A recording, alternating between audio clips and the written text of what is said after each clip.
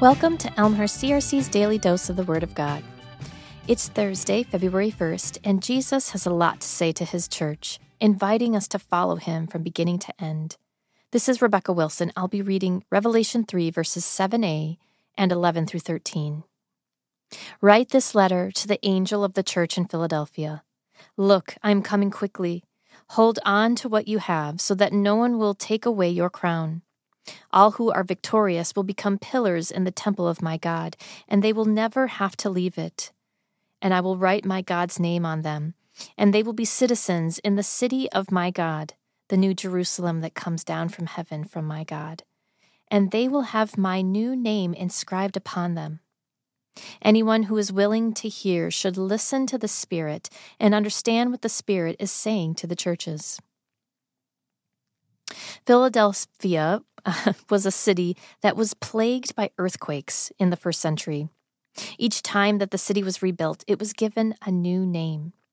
After the earthquake in 17 AD, it was renamed Neo-Caesarea, after the emperor of that time. Later, after another earthquake, it was renamed Flavia, after the Flavian dynasty who were in charge of the rebuilding.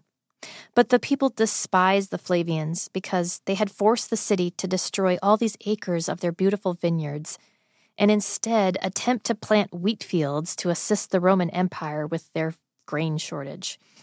And so, the people rebelled and the city went back to its original name, which was Philadelphia.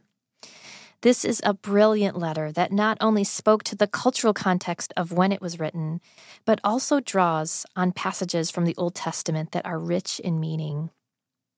In 2 Chronicles 3:15 through 17, the temple that Solomon built is described with having two pillars that are given names. One is called Yakin, which means he establishes, and the other is named Boaz, which means in him is strength. In a city plagued by earthquakes and that had been given multiple names, how comforting to know that Jesus had a special word for them. Pillars represent something that remains and is permanent, both spiritually, like a pillar of faith, and physically, as evidenced by the many pillars of antiquity that remain standing. For a faith community that thought themselves to have little strength, Jesus was reassuring them of his might and power and calling them to endure and persevere through trials. Will you pray with me? Heavenly Father, you alone are holy and true. You hold the keys to eternal life and have provided a way of salvation for all who call on the name of Jesus. In our weakness, help us to cry out for your strength and help. We confess that we often look at the inadequacy of our gifts or talents or resources, and we back away from the battle.